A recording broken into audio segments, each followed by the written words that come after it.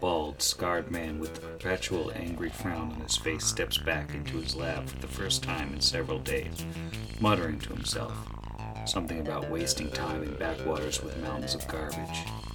He throws his oversized weapon, a grenade launcher by the look of it, on a table off to the side of the lab, knocking over several empty flasks and vials. He winces from the noise but keeps walking around his desk and drops himself wearily into the ancient Androphyn chair that sits there.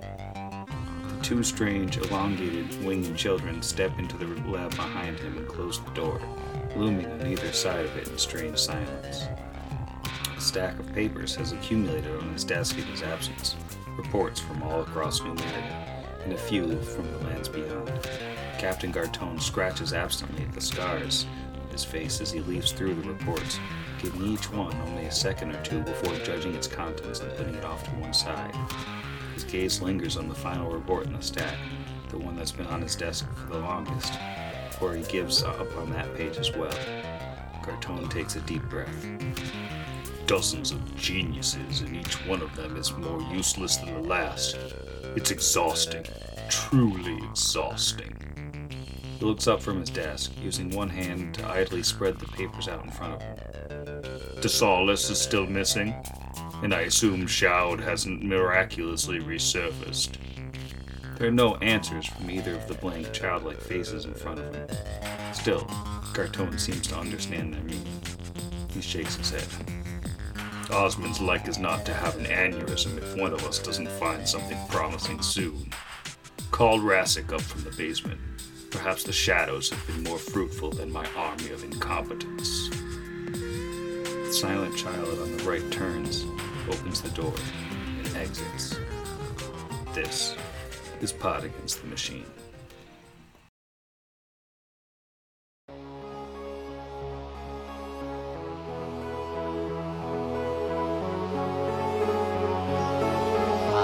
Pod Against the Machine.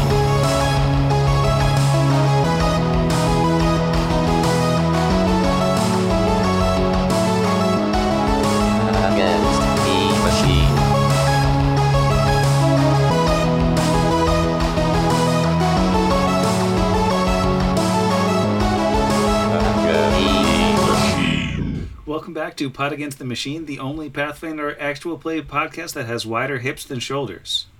And also the only podcast that itself has both hips and shoulders. So, that's fun. I'm your host, and here's everybody. Hello. Hello. Howdy, Sam. Howdy. Salutations. Our hips don't lie, and neither do our shoulders.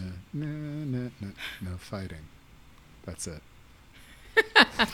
That was the least. Hey. Come on, guys. Don't know why we'd be awkward after that totally normal introduction. I, for one, am feeling very soothed. I was like, gonna fight. Makes sense. Well, when last we left our heroes, the newly resurrected, that's how you say that word, resurrected Vargas chose the very capable Four over whatever it was that his erstwhile mother was offering. And the party made some preparations and talked to Denvaya some and kicked the Kellids to the curb, went to bed. It was an unbroken night's sleep, and then they got some healing, tried to fix a gun, and tried to fix two guns, and only one succeeded. And went back under the Scrapmaster's arena. And it was not super quiet in Scrapwall as people seemed to be coming back out from wherever they were hiding, but super quiet under the arena as the only thing moving was not a mouse, but a Chewel. It gave Kira a great big hug, and then it got beaten to death, which was mean. Poor Chewel. It just wanted to eat like everybody alive. But that's where we are now, standing on this walkway with a dead Chewel and a non-dead party. Congratulations, non-dead party. I do, it's not worth it, go back and just at the moment when Vargas chooses us over them, if we could edit in like an air horn sound, wah, Yep. wah, wah, wah, and then have a cannon with confetti. Yeah, I distribute the time-worn lobster bibs to everybody before we crack into this. Except for Vargas, he canonically has a shellfish allergy. What does it mean that they're time worn? Is that like a 50% Just chance roll a that you just get D100 butter? before you crack into that. You roll high enough, it does better than you expected at keeping you clean. It actually makes your clothes cleaner than before you They put were on like, the bib. wow, it's like freshly laundered. If you roll nice. low, then it melts and just is stuck to your clothes forever. So, you've got run of the place here. Where are we going? Is you jumping down, running around in the lightly radioactive water, having a little beach episode? I hear in beach episode. Good. Who brought watermelon? Yeah, I feel like traditionally after someone dies, you have to beach it up, right? Well, I can provide tiny, tiny umbrellas. Well, given the situation when we narrowly survived the last combat, we didn't have a chance to explore to the east. Considering many of our opponents came from that way, it's safe to assume that's the direction we should head next, although we didn't really search the room with all these computers. Just real quick, casted mage armor on myself. Was planning to do that initially, but sure. Got chewled. Yeah. Vargas will also cast Defending Bone and just grab some chewel bits, and they're like all floating around him now. Oh, God. Just a cloud of dead seafood. That's horrifying. Now he gets a free intimidate check for the rest of the span of Defending Bone. I heard two options. Which room we heading into? Like, we check the computer room with all the gore and blood, and then we go to where Drags. I don't even know how that name is actually spelled, so I just say it that way. Like Drake's? You guys like Drags? Yeah, you know, we're gonna get sued by Brad Pitt. What? Wouldn't be the first time. Did we ever break the TV in that room? Yes. Yeah. Okay. I mean, there's a bunch of screens in here, but the one that Hellion was on, you smashed. Okay. Since it has been a little bit since you got the description of this room, climbing over the corpse of an Etten and several orcs, along with some tiny smashed beetle robots, you find yourselves in a chamber that's walls are obscured by banks of mechanical devices, flashing lights, and panels displaying rapidly changing messages in an alien script with images and mysterious markings shifting and changing. The air is warm and smells slightly metallic, and there's a constant high-pitched drone in here, seemingly coming from all of the equipment. Can we? So that alien language, is it Androphin, or does it look like it's something else? It looks like it's in Drofin, but I mean, you're just basically seeing like some kind of diagnostics. Mostly it's saying like not found, or like talking about depleted power levels or damage to, you know, some obscure set of coordinates that doesn't mean a lot to you. But it's just like a constantly changing like status readout of basically something that's in bad shape. Maybe we do a quick search of this room. Do the terminals merit like a knowledge engineering, or are we looking at it more of a perception at this point? You can do either one. Alright, well, I feel like my skills are probably better suited for the whole knowledge engineering thing, so I'm gonna do that on the terminals right now. Same. But I only roll a 5 for an 18. Oh, I only rolled a 5 for a 16. Well, if we're okay with just a regular perception, 24. Vargas rolling anything? We look under the keyboards, given our success last time, and find another keycard. So, with inspecting these devices, you do find under a keyboard somebody has left an ancient, tattered square of yellow paper stuck to it that just says an Androphin Love 1234. Very, very secure. But I mean, it doesn't seem like these things are particularly responsive. It doesn't seem like there's really anything you can do with the devices. They're just in a constant loop of just displaying like failure after failure and like the bad, sorry state of whatever it is that you're in. Are those tubes anything? It looks like tubes near the bank of workstations. Strange tubes, but it's just all part of the same thing. All of this strange computing equipment. Asher will touch one of the tubes. It's confirmed tube touch. And it explodes and he dies. Again, man. And it's warm to the touch and is like ever so subtly vibrating. Like there's energy constantly running through it, but you just can't tell what it is it's doing. I like to spend an inordinate amount of time repairing the flying robots and reprogramming them to be our drone army. That makes sense. The door at the end of that hallway was left open after everyone and their mother squeezed through at the climax of the last fight. So there's no door to check there or anything. I'm gonna head on in. As you cross through this hallway, you're in a large room where the air is warm and stuffy and is buzzing with a similar energy.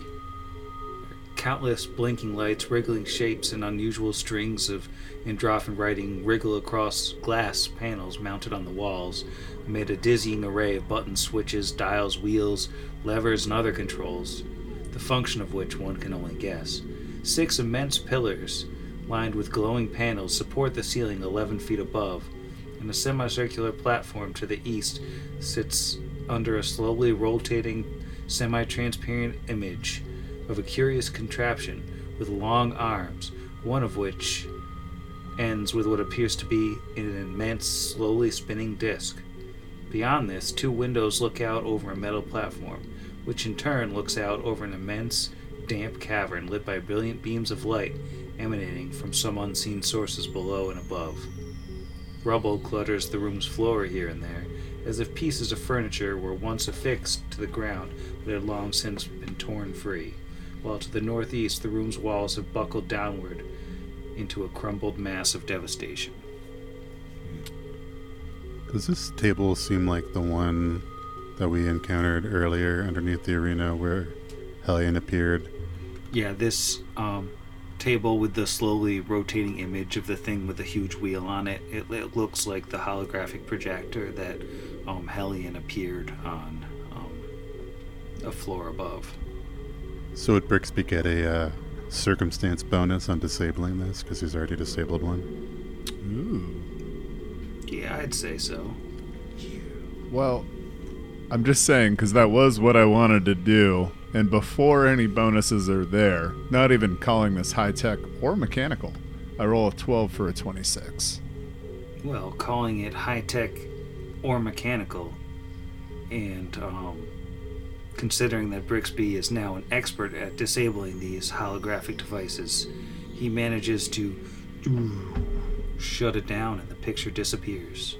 Excellent work. You're getting quite adept at this. Thank you. They always told me I was wasting my time those 6 months at Radio Shack, but I said life skills. I've sort of put yellow dots where there are doors because I didn't leave door icons on this particular map, and it may be hard to tell. That's a lot of It's doors. a big room, you know? Are they on? I'm not seeing them. So you mentioned windows out into a cavern. Is there any evidence from these windows of the digging we've heard about? I don't know if the angle would be right to see it, but... It's hard to see the ground. You can see down into a cavern, and it looks like everything around is this sort of... the general collapse of scrap wall, but it does look like there's sort of fresh evidence of stuff being cleared away. Does anything besides the hollow table look like machinery that we could like engage with at all? Do you want us to roll a knowledge engineering? Yeah, if you'd like. Yes, I always like. Yeah, there's looks like terminals down there that you can mess with and stuff. All right, then is a 12 for a 25. Yeah, I think with a 25, Brixby is able to at least get one of these 2 terminals towards the center of the room to react to his prodding and button pressing. And the first thing that shows up on the screen is that same picture again that was just floating in 3D a moment before. And it looks like a sort of schematic. This looks like a big machine with some kind of huge wheel on the end, just like constantly rotating. And that's not your grandpa's Tonka truck. Knowledge engineering or craft mechanical to try and ascertain anything other than it look dig? Yeah, if you want to roll a knowledge engineering to sort of take in the specifications of what you're looking at. How about a natural 18 for a 29? This is definitely a vehicle of some sort. You can see it's got kind of treads on one end, and it's got wheels that support these gigantic wheels that seem like grinders or something, some kind of demolition equipment. But looking over the measurements that are provided and sort of trying to parse the endorphin and make sense of it in your mind, this vehicle that you're looking at it's got to be 400 feet long. It's just enormous. Wow. But we don't see any indication of this vehicle anywhere, right? Like looking out. Are we in it? Okay, cool. Yeah, I wonder if we are. Well, maybe we should pick a door, set of doors, and start it busting. That one, the southish. Wait, what am I doing? I'm not going in first. Nope. Canonically, you already have. You already have. It was that quick dip in. Ran right through the door. Vargas just opens this door. He doesn't check if we're trapped or anything. Nope, he just flings it open. Got a new lease on life. Very short-term lease. Flinging the door to the southern kind of central room open, you find a very small room that is just loaded up with junk and like just leftover equipment. It looks like that's just storage. 8 perception. Find anything interesting in there? You find that you want to start throwing open more doors, but make sure you're farther away from the party next time. It's a 13 for a 25 perception in the tiny room. Yeah, it looks like there's not anything of value in here. All right. Giroux brought up a good point. I'm going to check the next door to the south for traps with All right, give me that roll. a Perceptione. Oh, there's the low roll. That's a 2 for a 14. If it's high-tech or mechanical, it's 15. Yeah, it seems safe, but it is locked with a green key card. I'm feeling flirty. He's going to slide the green key card himself, being up front. Well, you get the familiar boop, and the door slides into the recesses, never to be heard from again. In the room beyond is a small room. It looks like the eastern half of the room is some sort of workshop, with all manner of metalworking tools hanging from the walls over junk-strewn tables. To the west, there's a sagging cot sitting against a partially crumpled metal wall, next to a 2-foot-tall metal cabinet. Dozens of empty tubes from which strange fluids drip lie in a heap atop the chest. What looks like a partially completed and crudely constructed mechanical orc, marionette, or machine slumps against the metal cage-like frame at the foot of the cot. Tell me about these tools. Are they the kind one needs, or would make one, like, are they like equivalent of like a masterwork crafting tool or any kind? Nah, these are more crappy tools. Crafter work. I mean, you can roll like knowledge engineering on the stuff you see, but the tools themselves don't look like anything special. What a tremendously timely and certainly valuable usage of my only nat 20 for a 31 engineering. Wow. Well, with a 31 knowledge engineering, you can tell that this item here, whatever it is, the construct is poorly built, and just honestly, there was no chance that this mechanical thing was going to be a functioning robot anytime soon. It looks like whoever it was that was doing the projects in here was not competent in engineering. It was just sort of tinkering. Looks like somebody was, doing their best, and that's okay, but whatever they were attempting here, it never would have functioned the way they certainly would have hoped it would. Brixby gives a disapproving look at the poorly, shoddily put together mechanical orc before leaving the room. Roll for initiative.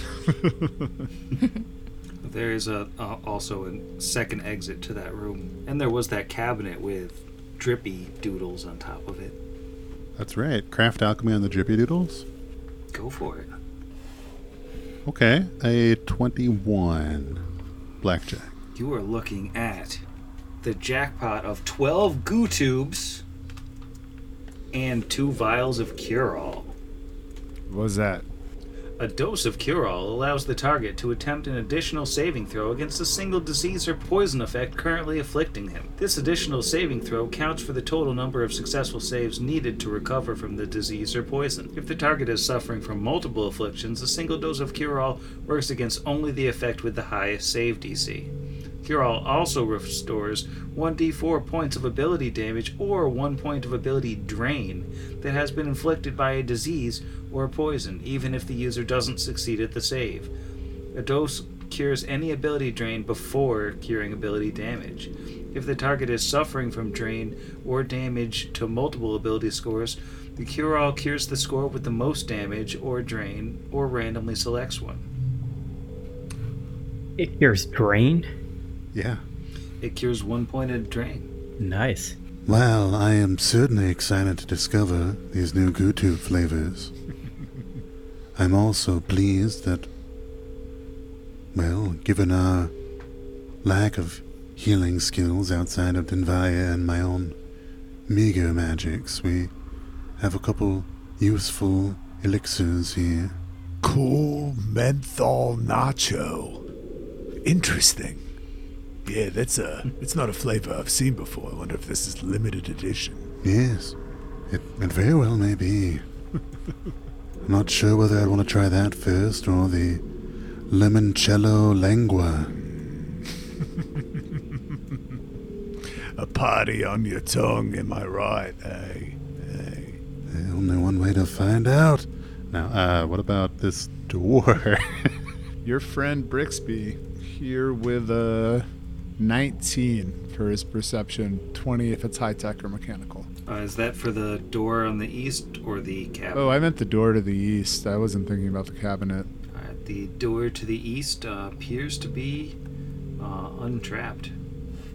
Guess I'll also check the cabinet? No, forget about Nope. the cabinet. Doesn't. Too bad, Don't you worry already about said it. it. Oh, it's 29. There's no cabinet that's weirdly with the 29. The cabinet was a figment of your imagination, and it doesn't appear to be trapped, but it is definitely locked with a green key card. Well, scoot?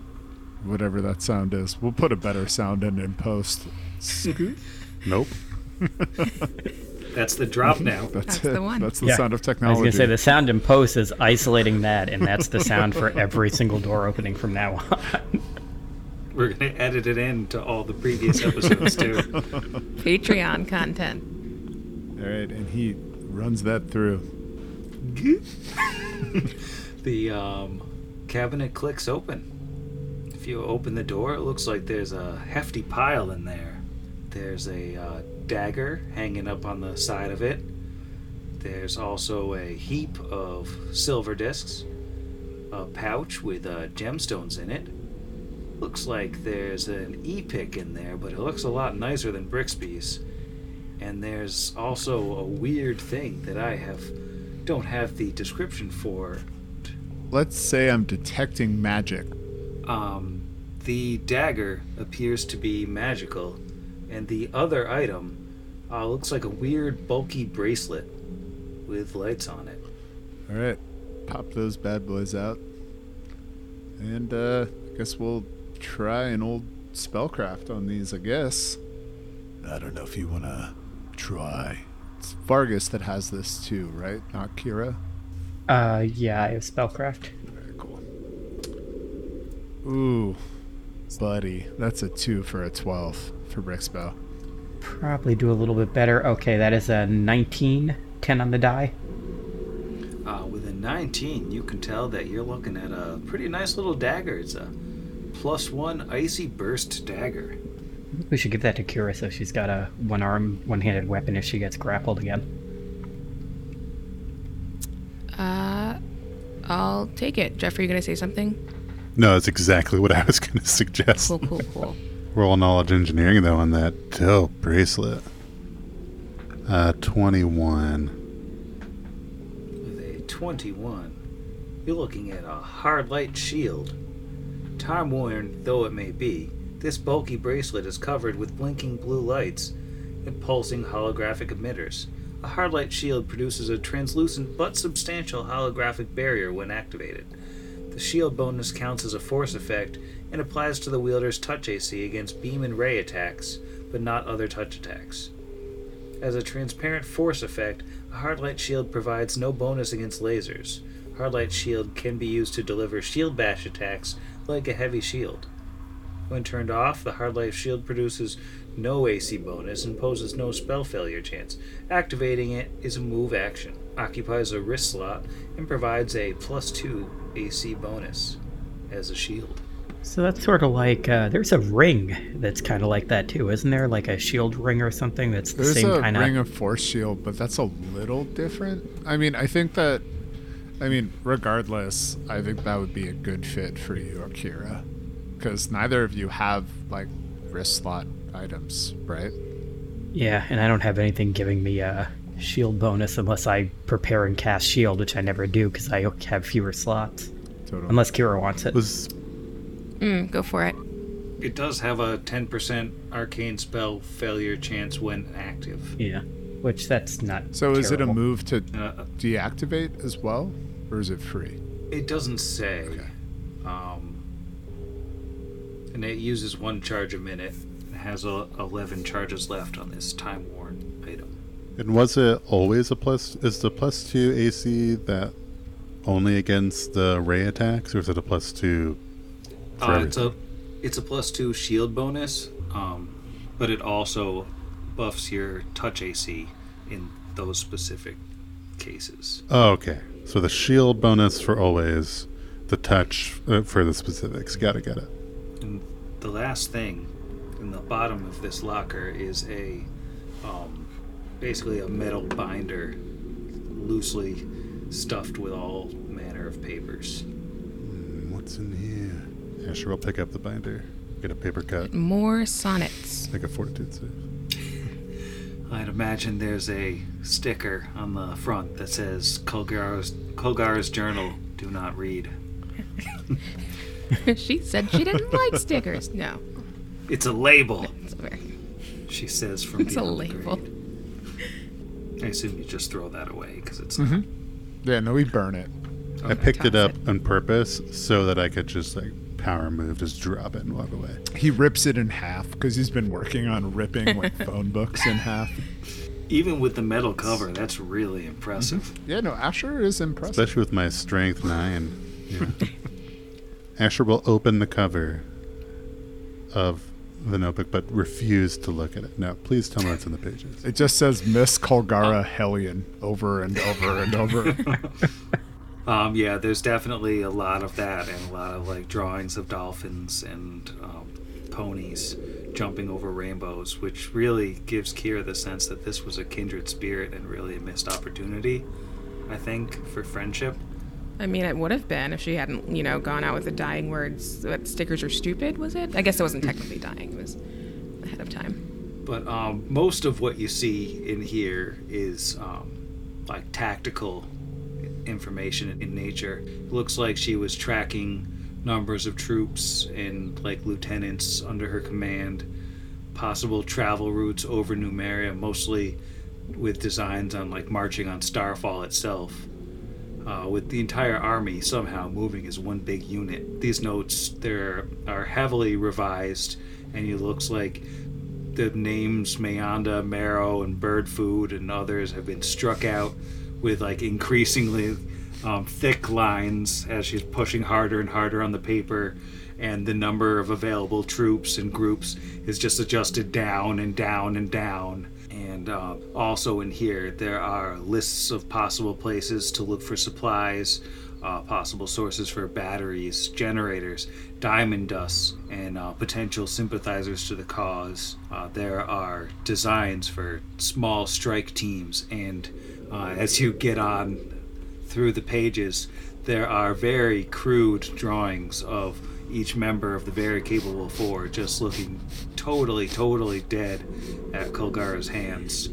She's like holding the chainsaw over each of your corpses several times throughout the pages. It seems like maybe you struck a nerve with her at some point. No, it's visualization.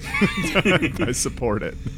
Once you get past the sort of army leader stuff, she's gotten a bit more philosophical further back in the binder, and it looks like she's written about Hellion himself, how he was born from a god of some kind from beyond the stars, an impossibly powerful ancient being who dwells in the Silver Mountain, growing in there like in a giant egg, waiting for its time to emerge and ascend. How there could be no greater threat to life on Golarion than what sits inside that mountain.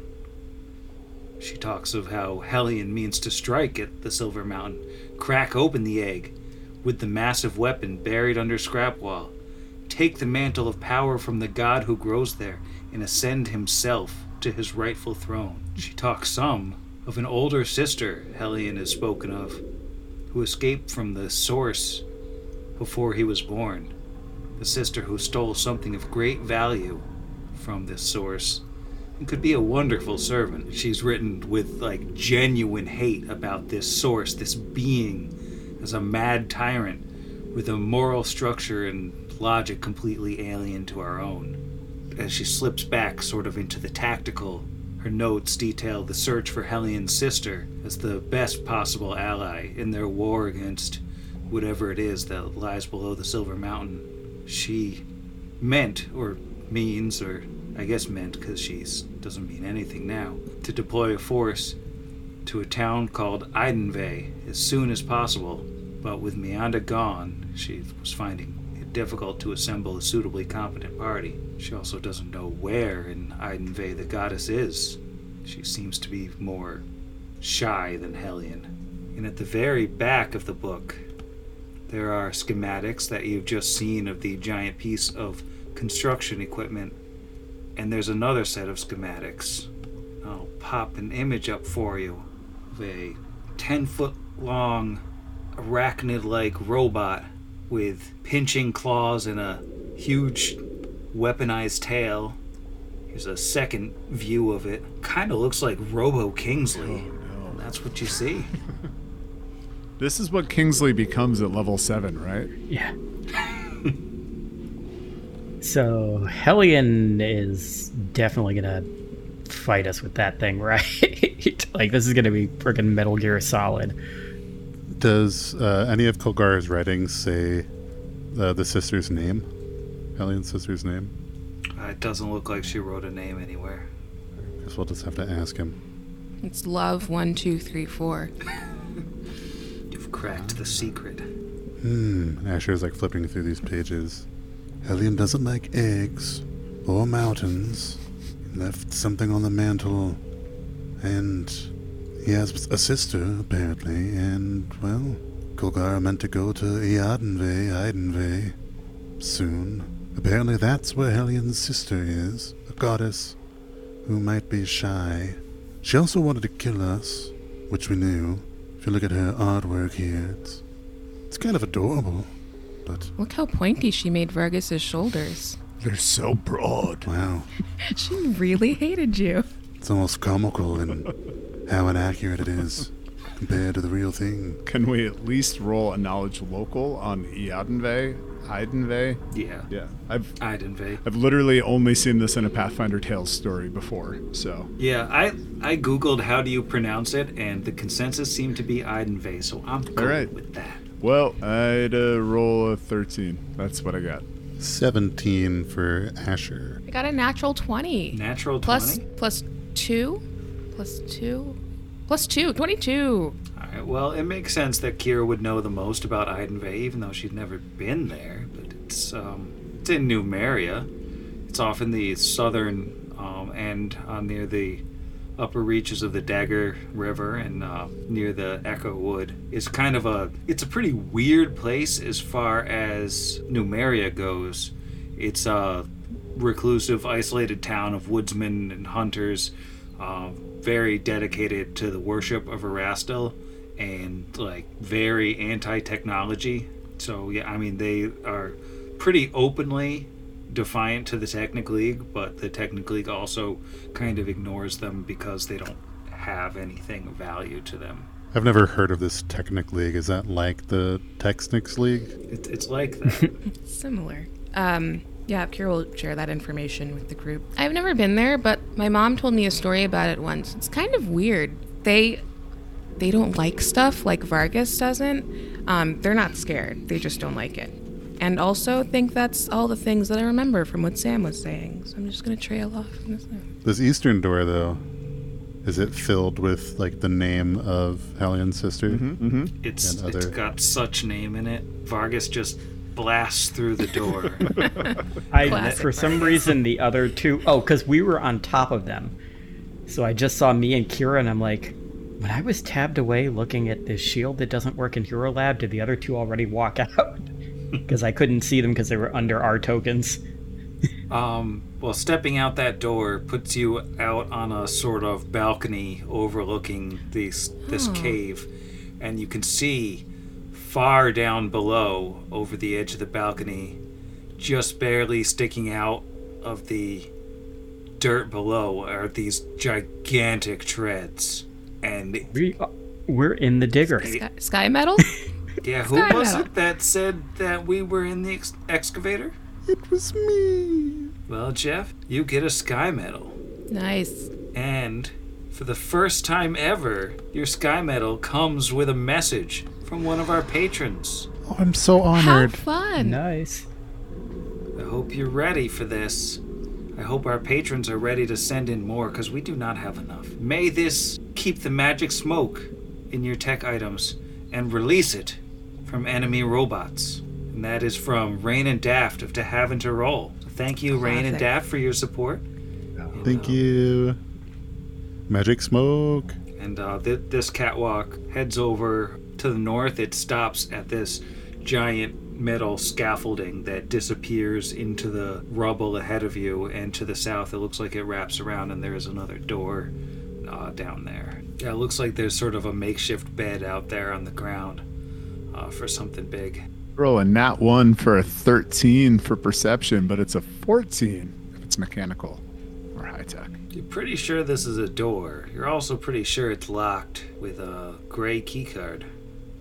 Oh, you know what I didn't ask was, tell me about those e-picks.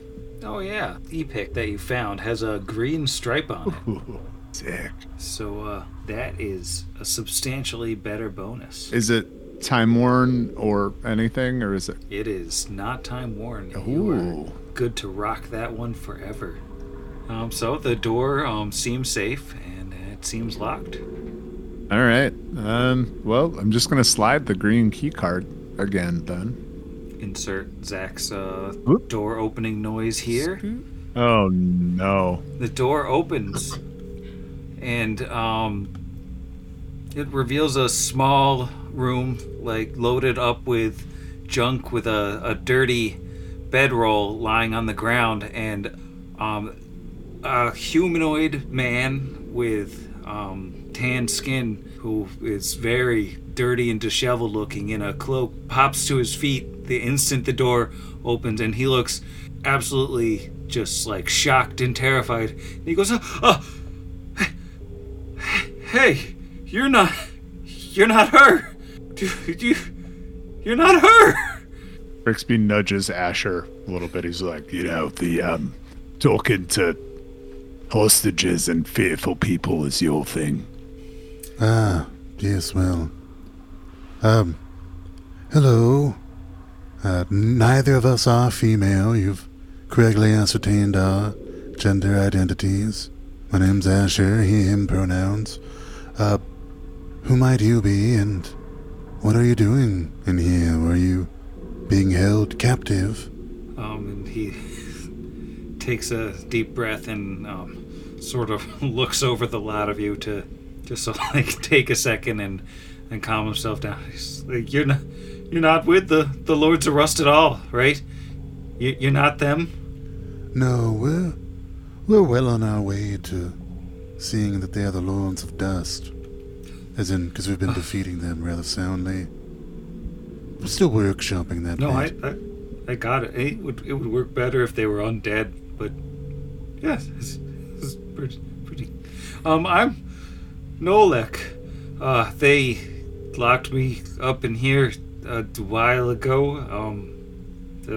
He holds out a hand and like he's counting on his fingers, and he goes, I'm not sure that they haven't fed me in like 4 days. Nobody's been in. If you have any food, that would be great. There's 132 goo tubes. Asher will hand over, well, he'll toss a goo tube in there and say, I'm curious, Nolek, what prompted them to keep you alive rather than, well, killing you like they've done so many? Do you have information they were trying to obtain, or were you being used as leverage?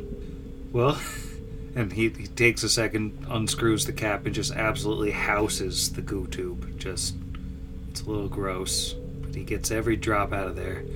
And he takes a deep breath and drops it on the ground, and you can see behind him there's a broken Hellion monitor hanging on the wall. They destroyed my spell book except for this one spell, and he grabs a spell book looking thing off the ground that almost all the pages have been torn out of. They've been having me charge some batteries, but I mean that takes you need components for it. Yeah, I mean, I don't know, they just wanted me to charge batteries, I guess. All this time they've been using you as some sort of energizer. Yeah, I mean, they stopped coming, though. Well, you mentioned components. What sort of components did they need? And he'll toss another goo tube as like hey man, we're cool. Well, for recharge, you need diamond dust, kind of like what clerics do. It's really kind of dumb that it costs that much just to charge a battery, but what can you do? And that makes sense why there was notes about where to find diamond dust. Mm-hmm. It's all coming together. Does anybody want to make a perception check? I would love to. Well, since you've asked. It's so fun. Yeah. Dirty 20. Oh, never mind. I'd like to say clean 20. Oh, wait, what did Zach get? Clean 20 for a solid 32. Oh, that beats mine out. I got a 9. Nice. Well, I think everybody but Vargas notices, maybe as he's leaning down to grab that second YouTube and his robes just shift slightly. He's wearing this pendant that looks like a black gear with a white triangle inside it. And he picks the goo tube up and unscrews it and eats it again. And then he just says, I gotta say, I thought I was gonna die in here. They stopped coming. I thought they were just done with me. So, wait, no. They found a real better... quick. How does that goo tube taste? Does it taste good to you? And he looks down at the goo tube, and it is The cinnamon. flavor is, no, it's Kansas City barbecue mangosteen, and that tastes good to you, yeah? His eyes go wide. He goes, it's It wouldn't It's taste fine. better, say, if it was manufactured south of where it was manufactured originally. well, everybody knows Texas barbecue is the best barbecue. Right. Roll for initiative, Sam. Also, Brutal. he is so lucky that the only person that failed that perception check is the only person among the group who would immediately have attempted to kill him, regardless of how much info he had. So they captured you here. Were you living in Scrapwall, one of the locals? Asher will say surreptitiously, having seen the pendant. I mean, I haven't lived here for super long, but I mean, I joined up with them a little ways back because it seemed like they were running the place, and at some point I just made the wrong person mad, and Kilgara threw me in here. Yes, it's sad that sometimes you start off at the top and even the brightest star can fall. Blinks at you several times. Asher blinks back. So, are we good here? Can I go? I mean, you guys, you got stuff to do, right? I mean, we do have some tasks to attend to. You're certainly correct about that. I do wonder, and Asher would kind of take a step into the room and just ask him in a little quieter voice. Were you here in Scrapple on official League business, or was this a pleasure trip, perhaps? And I'll roll a diplomacy. It's only a 19 total. He's, I think he's gonna do a sense motive on Asher here to see if he thinks Asher has ill intentions based on his demeanor. Does Asher have ill intentions? Is he disguising ill intentions? No, Asher was just immediately suspicious. He's not from these parts. He's only heard the bad things of the League, and he does his conversations with Totally For Real, his name's Connor, and hearing like what at least that one Gartone was doing, you could say it dropped him from indifferent to unfriendly, but even his unfriendly is probably nicer than most people's unfriendly. He's not openly hostile, but he is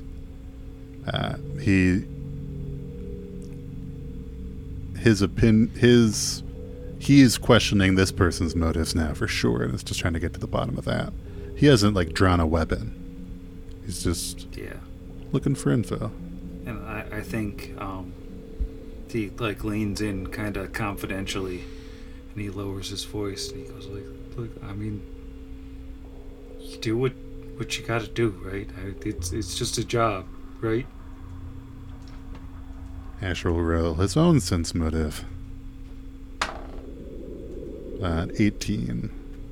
I get the feeling that it really is just a job to this person. He seems to be, yeah. Seems to be being honest. This town's gone through quite a bit, sort of changing of leadership around these parts. It would be unfortunate if news of anything you may have seen here were to bring any more attention to this town.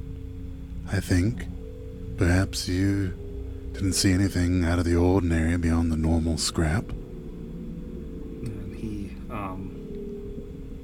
nods and he says, listen, I don't know what your whole situation is. I'm coming into this, I've been locked underground for a while now, but I don't have any problem with you, and I don't have any loyalty to Hellion. I just, I'm just a guy who gets paid $1 to gather information. I never have to say a word about seeing any of you. As far as I know, none of you were here. That's fair and fine to me. I am not trying to come across intimidating so much as coming to an understanding. That's all good and well. I think that sounds like we understand one another. Kira from the back is just... I can be intimidating if that's what's needed. So I have a +5 bonus with a chainsaw. So just, Asher will chuckle. Oh, no, I don't think that's going to be necessary.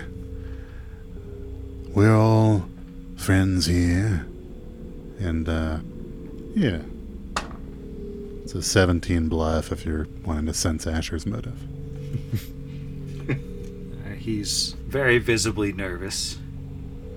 Yes, he's gone through enough. What with the spell book and the energizer just going and going and going. Let's let this man back to his life, and as much as we know goo tubes are both nutritious and delicious, perhaps solid food would do him well.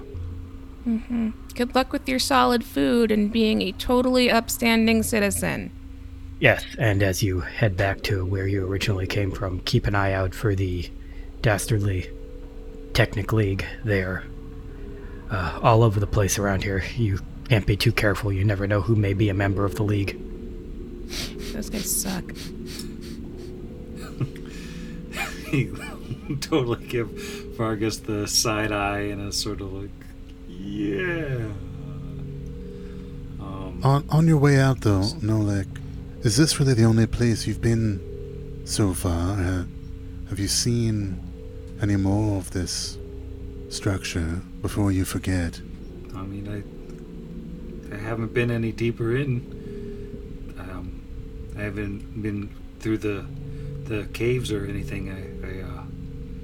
When they caught me, I was going through Kolgara's stuff, but she's got a lot of interesting information in there and stuff that, you know, a lot of people want to know.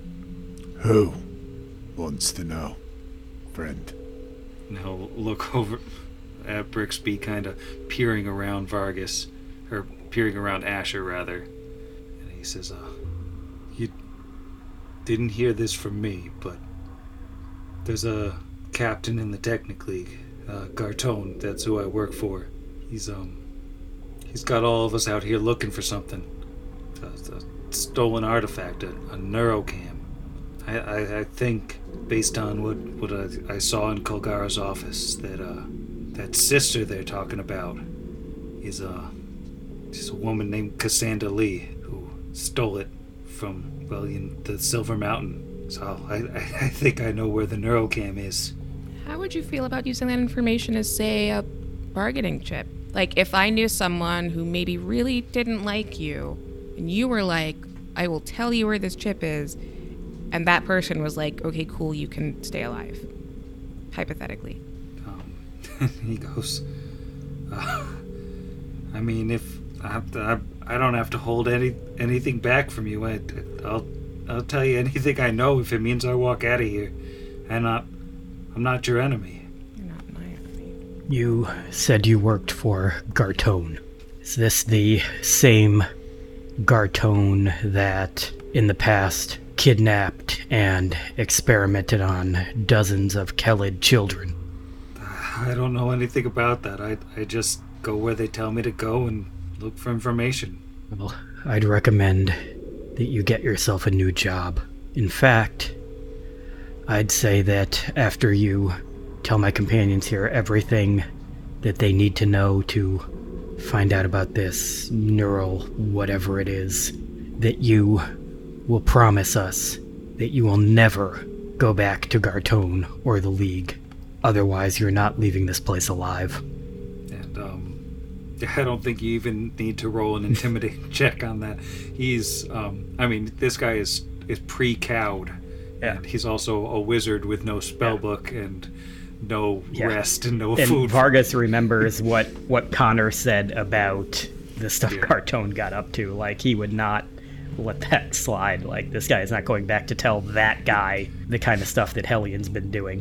Like, that is the last person that needs to know about any of this.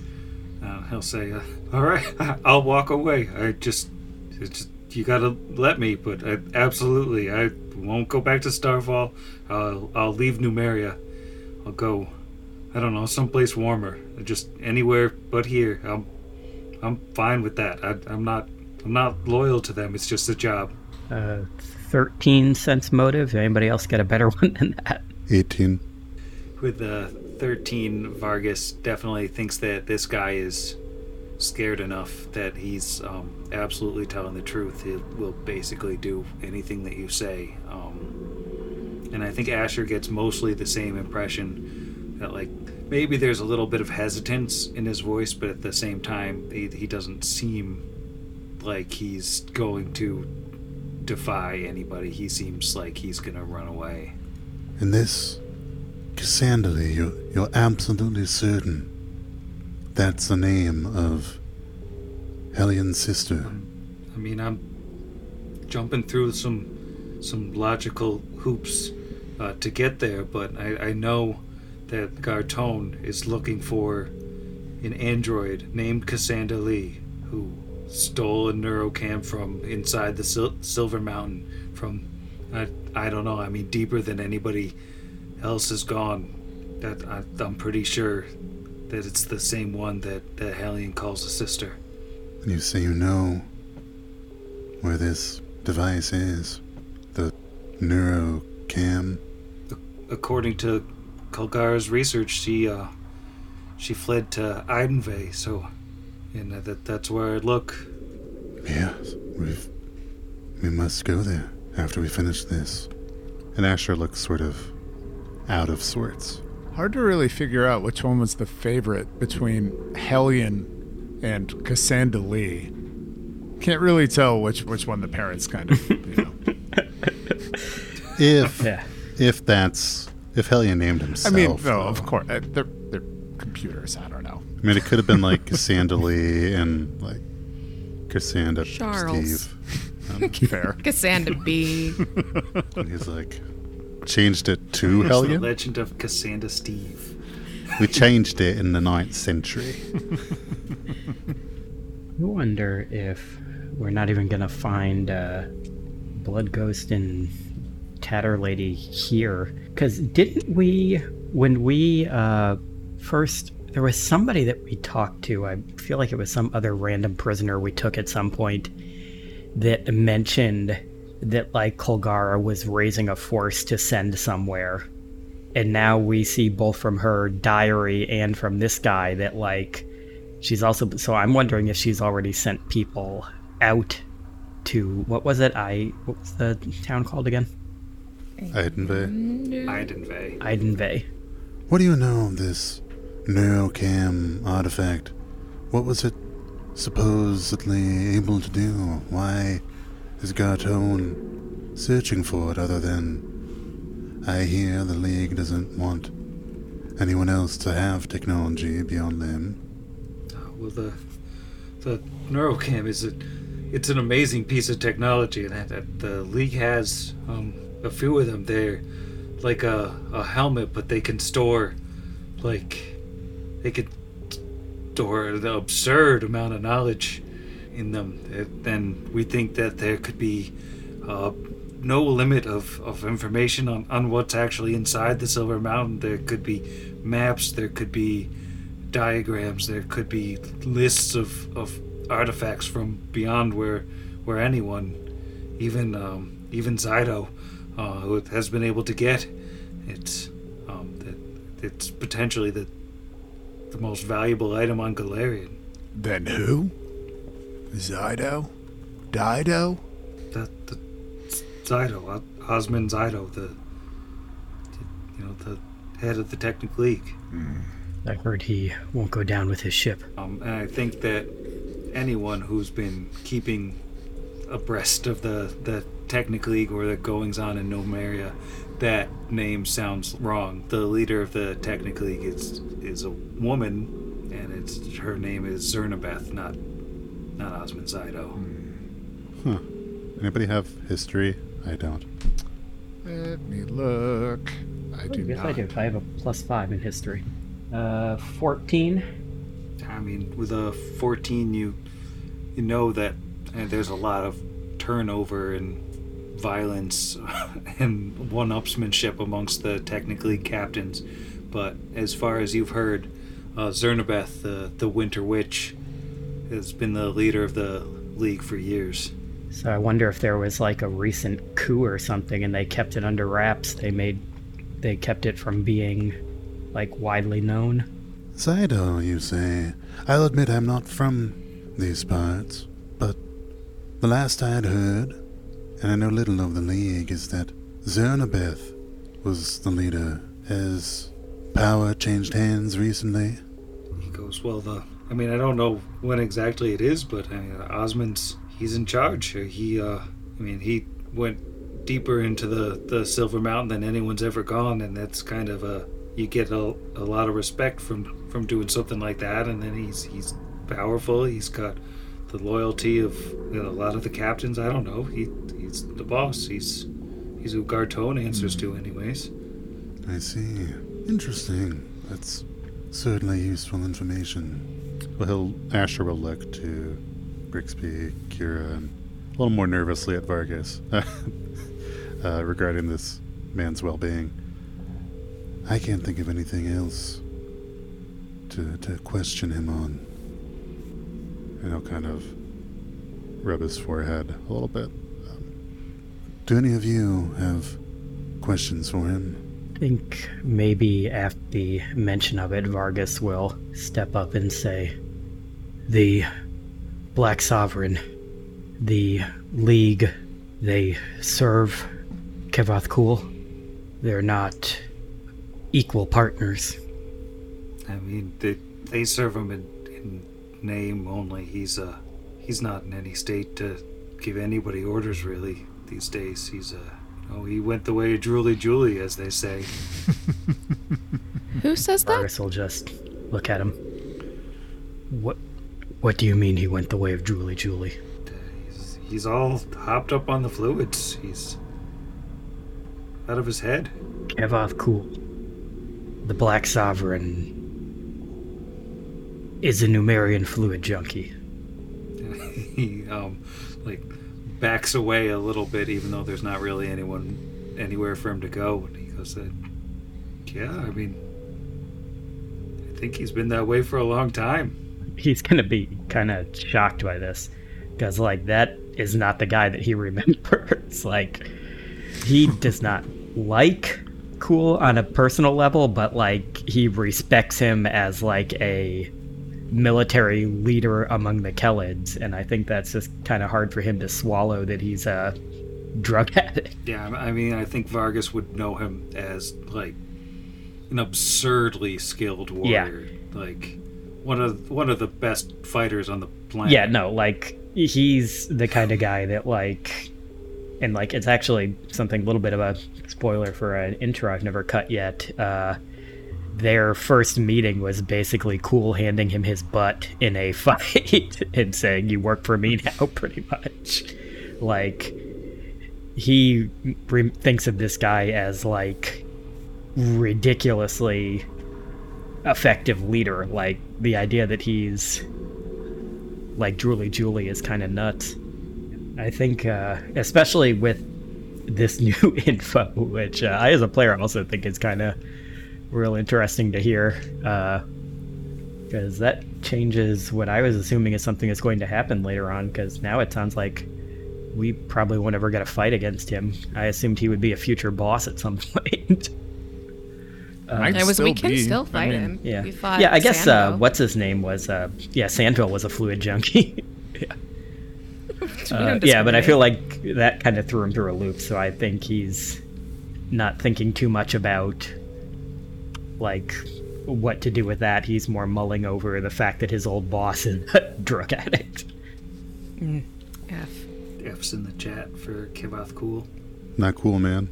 We need to send some dare people his way. So we can let him go? Yeah, did anybody else have any other questions? Yeah, I think we're good. So we throw him over the edge down into the tire track. That's what I was waiting for. Best of That's luck. it. The 300 style kick at his back that Vargas is known to do.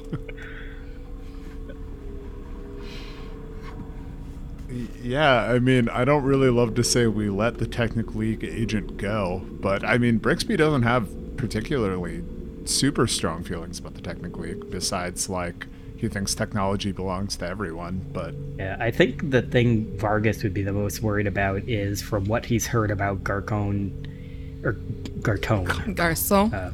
From what he's heard about the maitre d', he doesn't want him to have the kind of information he would have from somebody who's been working under this super powerful AI for the last several months. Like, so as long as he's got his word that he's not helping him, I think we're good. Well, I always just assume, or like I have assumed that we are letting him go under the express, like, understanding that we are going to change what's going on down here significantly enough that no matter what exists technologically or whatever, it'll either be destroyed or ours. So, I mean, maybe that is a bold assumption. Like, technology is for the people, but us first. Technology is for the people, and we're people, so... And we are people. Yeah. I want this giant mech tank. Yeah, I want this spider Machine. thing that we saw the things Yeah, of it. that That thing's got a thing's driver's Very seat cute. in it. I love it. So I think Nolek is going to basically start edging between you guys and the wall, just sort of squeeze his way by. We do not move to make it excuse me. easier. I'm like, Excuse me, just there you go. All right. If I could just get by there. Uh-huh. Hold on. Okay. See you later. 1 second. Hey. And, whew. Okay, well, it's been real. And, if nobody stops him, Nolek will peace out. And he will, once he gets clear, I think he's gonna start running. And you hear footsteps echo off the metal floors. Gonna of start this running place. and never stop.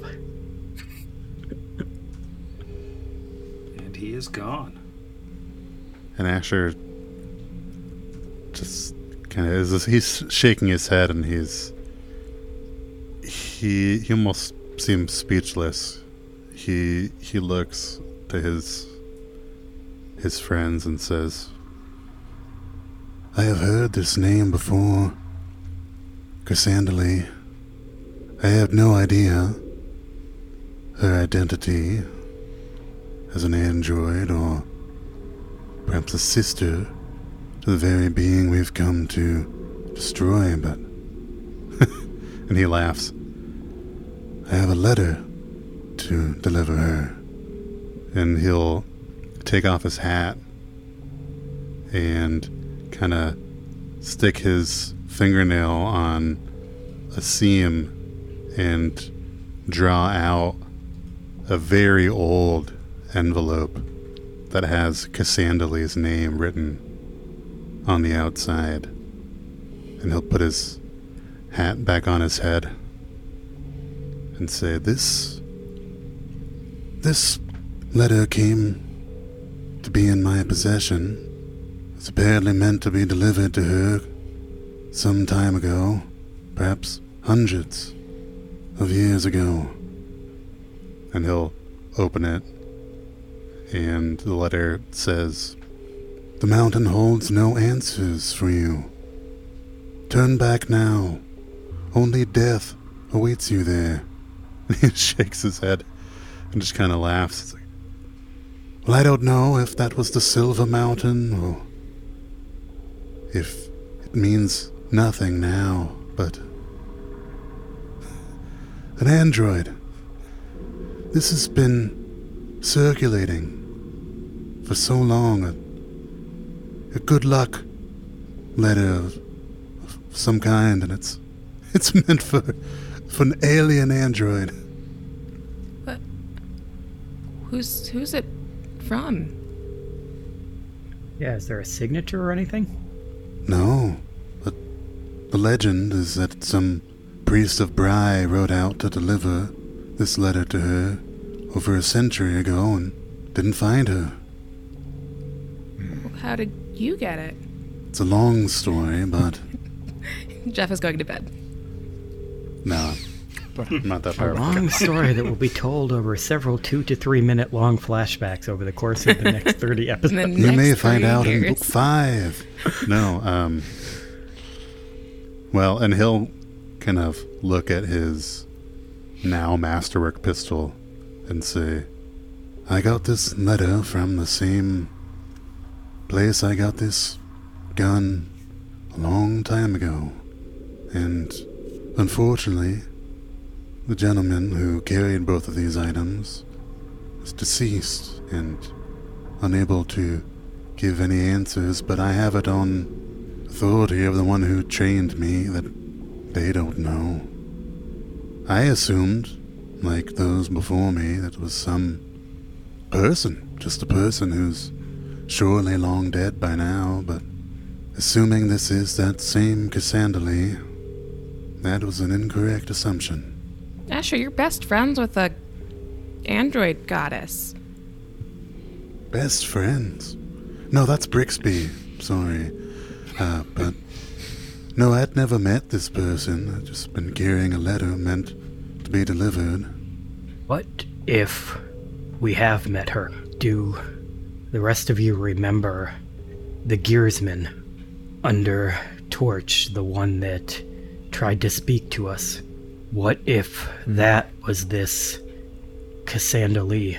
Trying to communicate to us. It certainly seemed far friendlier than Hellion has shown himself to be, or than this source sounds like it is. The only option left would be her, right? No. We don't know how many options there are. We didn't know before this moment who Cassandra Lee was. There's more seats at this table than we can see from where we are. I don't want to necessarily stop this line of thinking, but it's not relevant to right now. Brixby looks nervous. He's just like, I mean, this has been a really important conversation, obviously. But I mean, we are a room and a half away from where 2 party members nearly died. Mm-hmm. 1 party member did. And so he's just kind of got this, I don't know, he was a little upset by like interacting, I mean, seeing that technically symbol on that individual, but like not really, his only association is really like Sandville and how their friendship changed. But I mean, I think at this point, you know, we don't have enough pieces to speculate. He's lived his entire life in Numeria too, so even if he hasn't interacted with the League, he would have news of the kind of stuff they do. Absolutely. But I mean, at the same time, I mean, all I've always known them as is don't let them know what you found inside X or whatever, because Brixby was doing salvage before this. So like he's aware of who, like the Technic League and what power they have. But I mean, I just don't think that at this point, I mean, we can't even get it straight necessarily who's running the League. Yeah. But we just learned that Hellion has a sister. I don't think we have anywhere near enough pieces to start to put this together. And the clock is ticking still. And like Brick said, like, it could be, like, and we had talked about this, I don't remember if it was on the actual show or if it was just us talking afterwards, that, like, if every ship has an AI, there could be hundreds of these things running around. No, totally. Yeah. Like we have no idea how many of them there are, and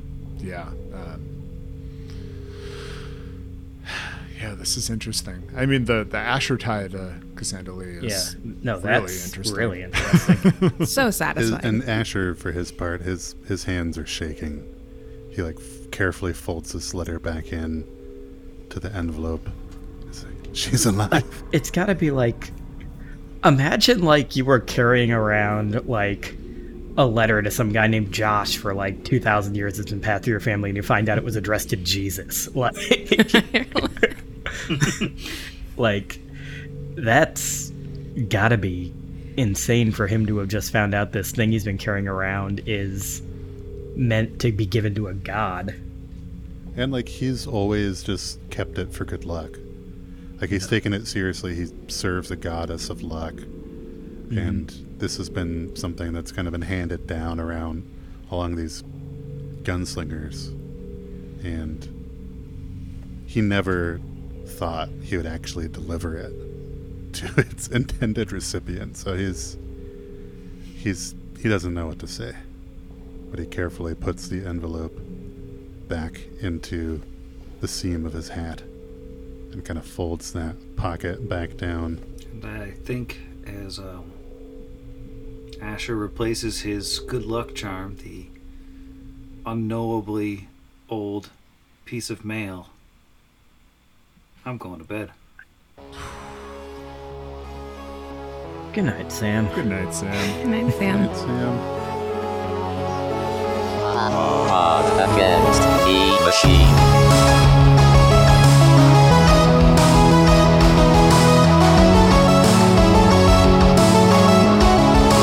Against the machine.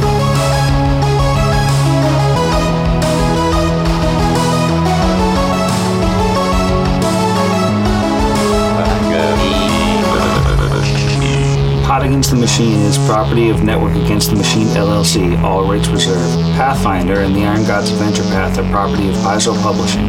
See their website for more details. Theme Against the Machine was written and performed by our own Zach. See the show notes for additional music and sound licensing. If you enjoyed the show, we encourage you to leave us a review.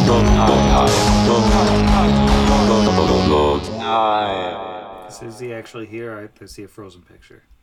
I see her man. moving. Okay. Yeah, she's moving around mine. Okay, I only saw the totally frozen face for like a long time. Yeah, it's just a printout of Izzy's face she puts up in between her turns.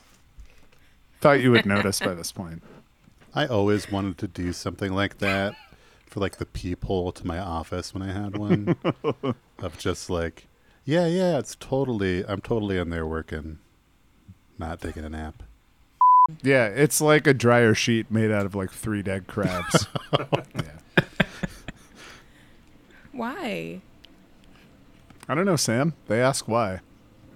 This is not to ask why. Sometimes you don't have any regular dryer sheets, and you don't want your clothes to get all staticky, so you just throw a dead crab or 3 in there, and Couple dead crabs. then you're not so concerned about static. Just all your clothes smelling like Smelling dead like- crab. Thank you. And no one can see your static cling because no one wants to be around. It's true. I don't want to be around this. Like, we're going to lose some listeners over this. We need a content warning. Warning. Ceviche scented dryer sheets. Oh, God. That's a terrible way to start this episode off. Well, Yeah, edit all that out. Hello. hi, Sam. Hi, no time has passed. How's it going? Sorry, I launched us back into the game.